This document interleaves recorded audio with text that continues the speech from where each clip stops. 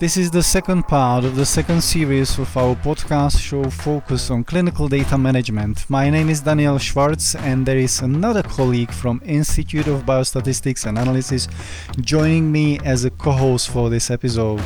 Hello everyone, my name is Matej Ivan. And today we have a special guest brought to us by you, Matej.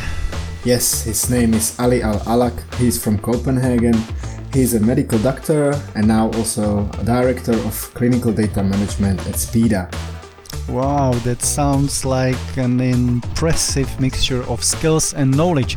So let's get started and learn from the best practices that Ali has to share. Welcome, Ali. We are thrilled to have you with us today. Thank you, guys. I'm glad to be here. Welcome to the Clinical Data Management podcast show by the Institute of Biostatistics and Analysis. Hear from leading experts in clinical research, digital health, biostatistics, informatics and data science as they share their insights and valuable experiences. From clinical research to data science and more. Our guests share best practices that will help you score. So tune in to the CDM podcast show by IBA. And join us for discussions that will surely make your day. So Ali, can you introduce a little bit more to our listeners? Yes, sure. I'm a medical doctor, a young medical doctor, and I have worked a lot in clinical research. I've been doing assistant type of task throughout of my studies and also participating in clinical research projects. One of the things that I focus on right now with Speda is the data management in clinical research. So from my experience in Copenhagen working with clinical research, there's a lot of manual work handling the data. And what Speda does is trying to automate a lot of these things for the clinical researchers, both to make it faster and make it more reliable and also more secure. Mm-hmm. Do you feel more like a medical doctor or a clinical data manager today, or just a techie guy? I think my identity is a medical doctor. I feel like a medical doctor also because I still do shifts in hospitals and stuff. Okay, so you are still doing the practice, right? Yeah, definitely. What's the mixture in your week? How much do you do the medical practice and how much do you do techie things with data? So I usually do 2 to 3 shifts a week, just to keep my clinical skills up to date. I don't have a full-time clinical job. I do shifts wherever they need me, just to keep it up to date while I'm working on both Speda and some research stuff. Yeah, sounds amazing. So let's focus a little bit on the Speda and clinical data. So if we say a clinical data management, you are a director of clinical data management. It's quite broad concept, isn't it? Yes, definitely. There's a lot. So how do you grasp it?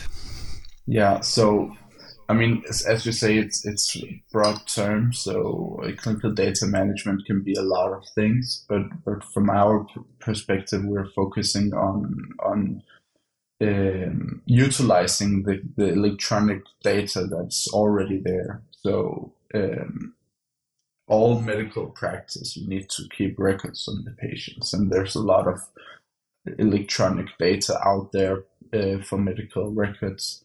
And our focus is to utilize that data better and more in clinical research.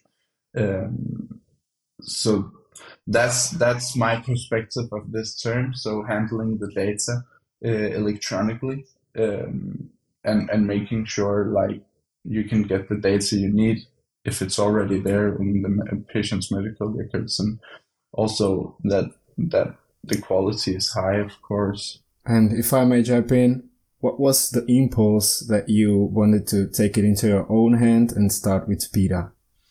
To be honest, me and my co-founder in this project, we were a couple of years ago. We were medical students, and we thought we were going to like save everybody from COVID because we were doing research in COVID. The only issue was that in the summer of 2020, there was no COVID patients in the hospitals, and we were doing intensive care unit research. And when there's no patients in the hospital, there's definitely no patients in intensive care.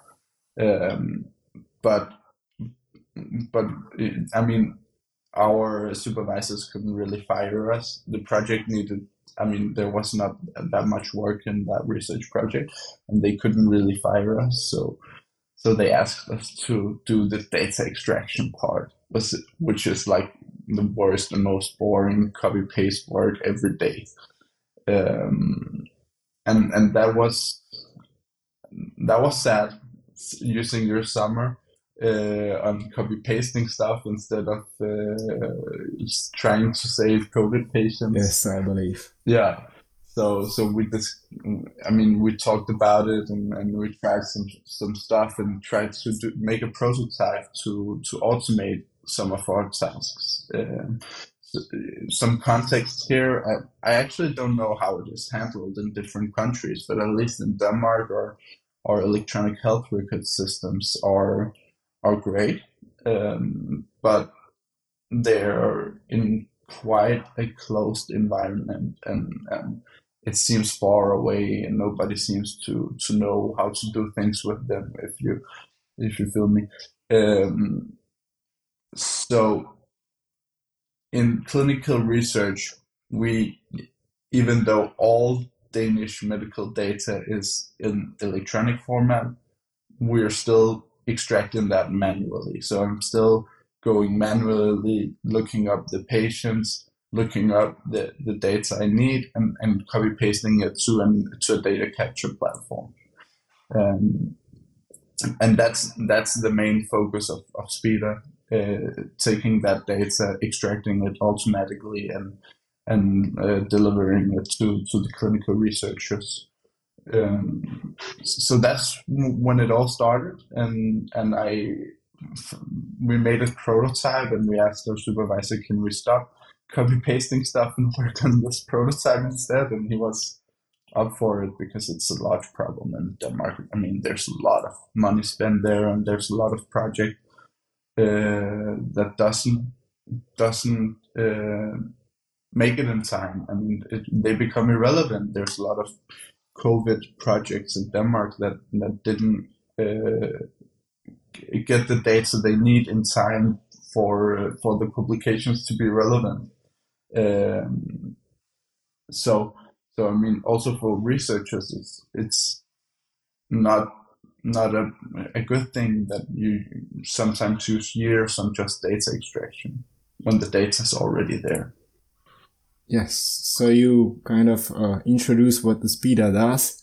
Yeah. And if I may ask you, do you have any experience working with electronic data capture systems? Yeah, so in Denmark we use one system in at least. I think it's implemented in all parts because our healthcare system and also clinical research is pretty much public.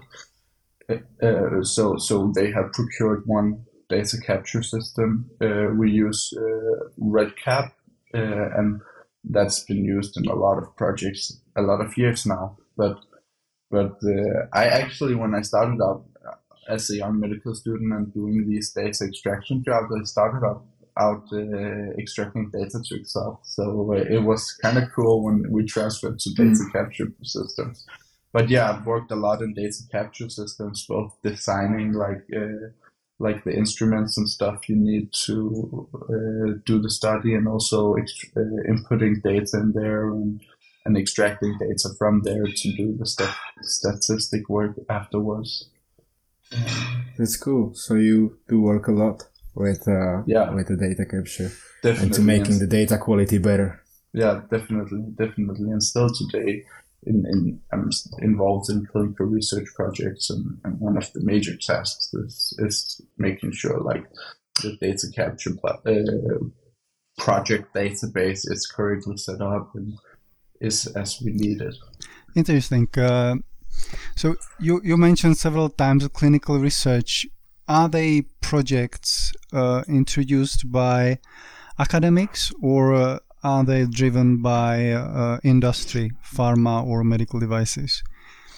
I'm haven't been involved that much in sponsor initiated or pharma initiated projects. There's a lot of them, but they typically go, I mean, it's kind of more work than research. So the researchers working with that is like full-time researchers doing that. So I'm more involved in investigator initiated projects, and we sometimes use both medical device and medication interventions, and sometimes also get a bit funding from pharma companies, but mostly like the medical doctors and hospitals in Denmark are mostly involved in investigator-initiated projects, and they kind of outsource a lot of the work for sponsor-initiated projects. It's my experience, at least. Yeah, you mentioned that your mission, if I understand it well, your mission in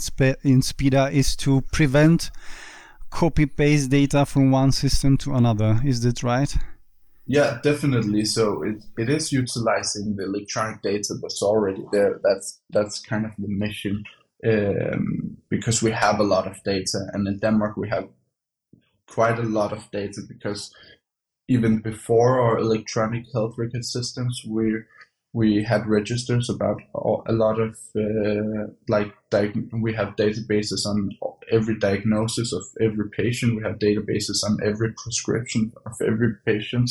There's a lot of data out there that can be both like utilized for clinical research and also a lot of like innovation and especially like machine learning models to predictive models in healthcare. There's a lot of data for that. The only problem is that it's not that available. Yeah, absolutely. Yeah. Okay, so you are preventing copy pasting, but how do you ensure at Speda? How do you ensure that your clinical data management processes are aligned with the industry best practices? And how do you ensure the quality of data? Yeah, the work we do in Speda is making like an adapter between the electronic health record system and the data capture platform. So we are not really involved in registering the data in the first place in the electronic health record system. That's typically like the health records of patients when they see a doctor at the hospital. And we're kind of involved in the data capture platform because we help them design it so Speda can integrate better with it, because that stuff we can have influence on. But I mean, typically when you work electronically with data, if you transfer something from one place to another, it should be the same. The computers are good at that, not like humans with small memory mistakes. So in that aspect, the quality of data is dependent on the input from the clinics, right? We do some validations because when transferring this data, we want to make sure that we transfer the correct data, even though we believe like doing it electronically, of course, transfers the correct data. But we do some validations depending on the kind of data we work on, and put some margins for when do we need to have a human to check that data. It's actually an extra layer because often in the data capture platform, as you guys probably know, there's already like validation steps there, notification steps there. Okay, cool. So you probably need your systems to be very open, don't you? Yeah. So is that the situation that you have the systems open? I mean, our system is open, but like the electronic health record system, it's a headache to work with. There's no great integration, so it's not open in a good enough way, and that's why there's a need for the thing we do. I mean, if it was better, it will probably have been done directly from the electronic health ecosystem to the data capture platform, or you could like do it embedded in the electronic health system, right? So it seems like the next step is to integrate with the data capture systems, right? Yeah, definitely. But a good thing is that often these systems are already quite modern in the integration possibilities. It's quite easier to work with. A lot of them have great APIs. I know I've spoken with you guys about Cladis. Yes, Speda. thank you for mentioning our product, Clade IS. Yeah, The best EDC system in Europe, maybe in the world. Yeah, go ahead. Yeah, sounds good. You guys gave me test access, and I actually think it was really great. Looking at the system, it seems quite a good system, and as we talked about, you guys also have like good APIs for integrating, and the other systems I've been working with have that as well. So that's not the worrying part. The worrying part is more extracting data from the electronic health record system. Here in Denmark, we use a system called Epic Hyperspace. It's quite big, so maybe some people outside of Denmark also know it. And at least the implementation we have in Denmark is a headache to work with. So it's not easy extracting data from there. Speaking from my point of view, I mean from the Czech Republic, we also perceive the electronic health record systems as quite closed, and I can imagine why it is, because it's inside hospital, and I understand the situation why this is closed. What I do not understand is why some producers of EDC systems still make the systems closed. So this is not the case in Clade IS. We have an open API. Everyone can read documentation online.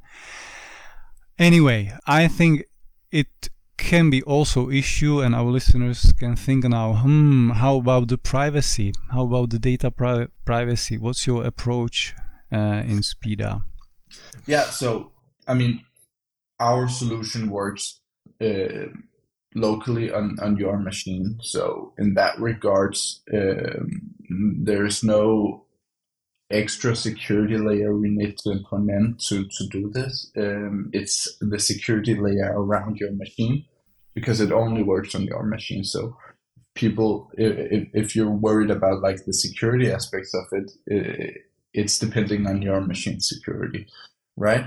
There's also another kind of more soft aspect of the data privacy. So one thing is like the risk of being hacked. The other thing is like exposing of sensitive patient data, right? So one of the principles in the GDPR is that we need to minimize the handling and exposing of sensitive data on personal data, right? And I really believe that this principle means we need to do it electronic if it's already electronic there, because I mean, nobody cares if a machine sees your data. I mean, unless it handles it in some kind of way that affect you. But if your data needs to be moved from A to B, nobody cares if it's a machine that moves it in like the wires of its processing unit. But as it is done today, there's a lot of medical student research assistants, and also sometimes like the PhD researchers, at least in Denmark, who does that transformation or taking the data from A to B. And that means actually unrestricted access to patient data. And sometimes, I mean, it's necessary, of course, we need to do this research, and sometimes we also have like the consent of the participants, but some clinical research doesn't need consent. Some clinical research, especially the ones without interventions, can just go and get data from patients. And while that probably being in the best interests of everybody, because it's clinical research and we're going to produce good data on that to deliver a better health service. It's still better to keep the research assistants or the people doing the extraction away from the data.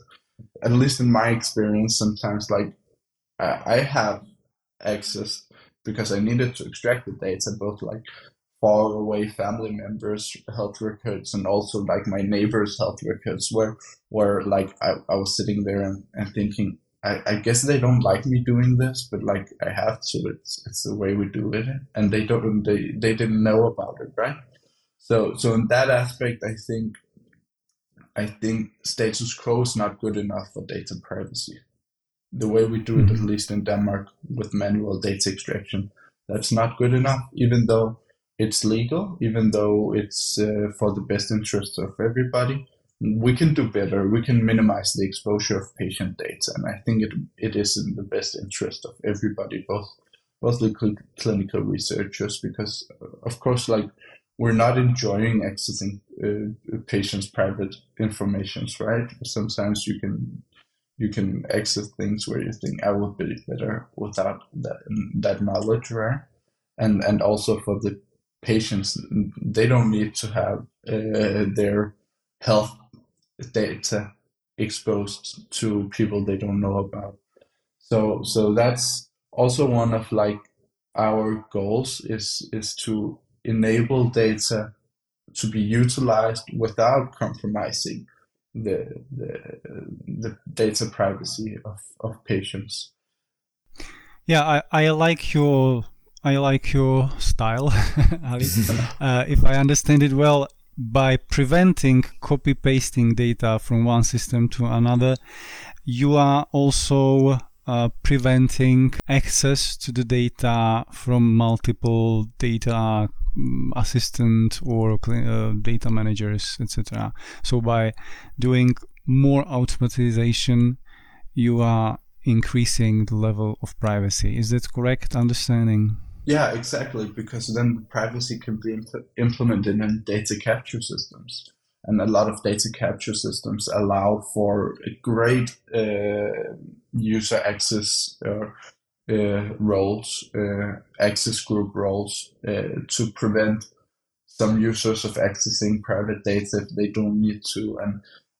And electronic health records doesn't give you that possibility, at least not the ones we use. If you have access to the electronic health record system, you basically have access to everything, no matter who you are and what kind of work you do. So yeah, definitely we're putting that responsibility over to the data capture platform. So the researchers doesn't have unlimited access, or doesn't at least need to have it, right? Yes, and there is definitely another good thing that can electronic data capture system provide you, and that's the visual analytics, if I may jump into this topic. Do you use some data visualization tools already to communicate the findings for better data-driven decisions, or is this in the stage that it still needs to be done? Have you thought about it? I mean, the Speda's main solution or main service is providing data transformation. So it's nothing official, but of course, like, we might be more efficient in some of these programming tools to handle data than some researchers who are more focused on like the medical aspects than the statistical and data handling aspects. And actually, we've done some visualization stuff also for some customers as an extra service because they asked us of it, and that's this is interesting. Sorry, yeah? This is interesting. Can you uncover any tools which you use as data scientists to visualize data? Yeah, so I primarily work with Python and the libraries and packages that ecosystem brings. That's what we develop a solution in Speda with, and that's also what I use like for my research when I do statistics. You can discuss whether Python or R is better. I'm not going to go into that, but Python is at least what I feel comfortable using, and it's a great tool because there's a great community around it, and there's a lot of people like always publishing new packages that you can just jump in and use, both for like statistics, for data handling, for data visualization, and that's why it's really popular in data science in general. Amazing. So even a company which primary business is data extraction and data transformations must be also active in data science and visualization, right? Yeah, I mean, definitely we're handling this data and we need to implement the best practices of doing that, of course. Once you want to communicate anything, you need to visualize it, because otherwise the cognitive functions of humans are not allowing to understand it. Okay. Yeah, definitely.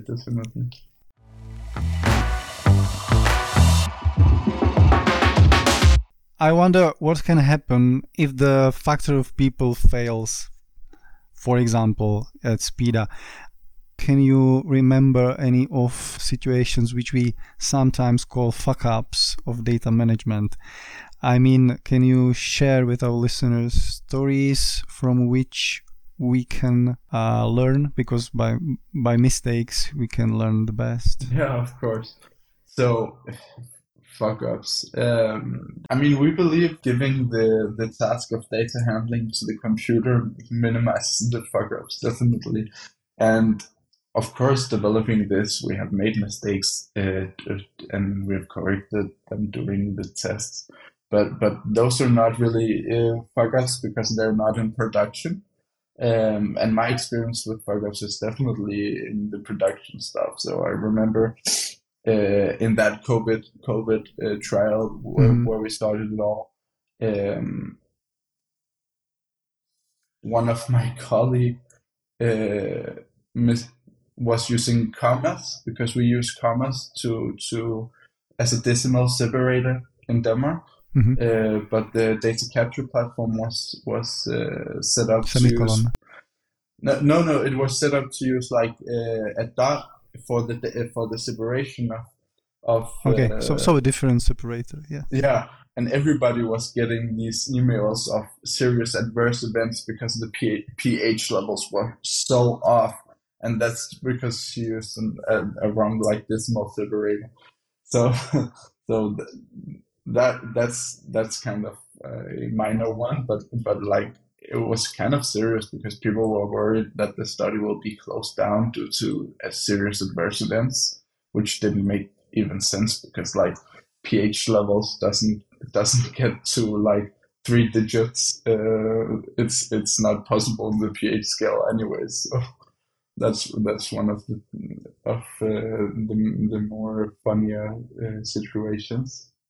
Yeah, and this was caused by, let's say, a misunderstanding in the syntax of data. Exactly. Can you remember anything with the semantics of data? Because if you do a transformation between two systems, then there must be issues with semantics of data.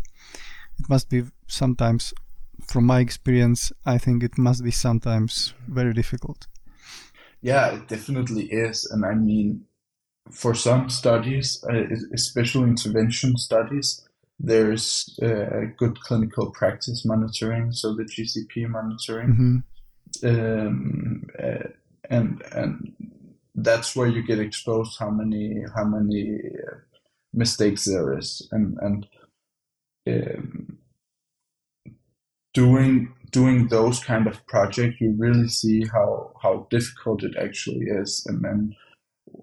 My co-founder actually, I asked her to make a statistic on how many mistakes she made in the trials she extracted data for that was GCP monitored, and she actually had like 6 or 7 daily mistakes in average, and I mean, if you look at a study with thousands of patients and going over a long time, if you didn't have that monitoring, you would never have caught these mistakes. Mm-hmm. So there's probably a lot of mistakes there in non-intervention studies or studies that at least doesn't need GCP monitoring, where that's not getting caught. And actually, I discussed it with one of the professors I work with, and he was like, "Yeah, but having random mistakes actually doesn't matter because that's corrected by the statistics if it's random enough. But it might not be random enough. We don't know that. So there might be quite big bias. Yeah. Yeah, exactly. So some people can have a bias for handling or doing some kind of mistakes while others can do others. So it's not random mistakes. So it's funny to think about what kind of science out there is actually false because of the data is not correct enough. And I guess a lot of projects out there might be reporting results that's not correct due to human errors in data handling. But of course, I mean, that's not to say science is wrong. We have a great tradition in science, and often, like, before you implement the knowledge of projects, they need to be done by different research groups in different places, and of course, like in the end, you always know what's correct and not, but I think it affects both, I mean, the production, not to say that scientists are production workers, but the production of science is not that fast, maybe due to these issues. So if we had clear and precise data, we would know more, and better, and it will be more reproducible, I guess, in theory, right? Yeah, from funny stories and fuck-ups, we move to quite serious stuff about how science is affected by correct or biased data. And thank you very much, Ali, for being so open. Yeah, I think there's a space for one more question, Matej. Yes, the last question that we have prepared was if you could give an advice to someone who's just starting out in the clinical data management. Yeah, that's an interesting one. I mean, I think you need to make yourself really comfortable with the tools out there. We have not talked that much about it, but you can make your life so much easier if you know what's out there, what's already developed, what you already can use as tools to handle your work. And a lot of things can be automated. A lot of things can be done quite efficiently if you use the correct tools for it. Mm. Yeah, very well indeed. I think it's a nice dot after our interview with Ali Al Alak. So thank you very much. Thank you. It was a really big pleasure to have you here. Thank you for your openness and your insights. I think we will call this episode something around automatization of data transfers and how they can contribute to data privacy. One big thing again, and also I must send many thanks to our listeners for being with us. Whether you are a data manager, data analyst, or data engineer, you can already look forward to the next episodes of this podcast program, which I believe, and I think that also Matej believes, that may represent a solid inspiration to the community of clinical data managers. So learn from the best and stay tuned. I sure do, and thank you for listening. Yeah, thank you for having me, guys, and it was great hearing your podcast.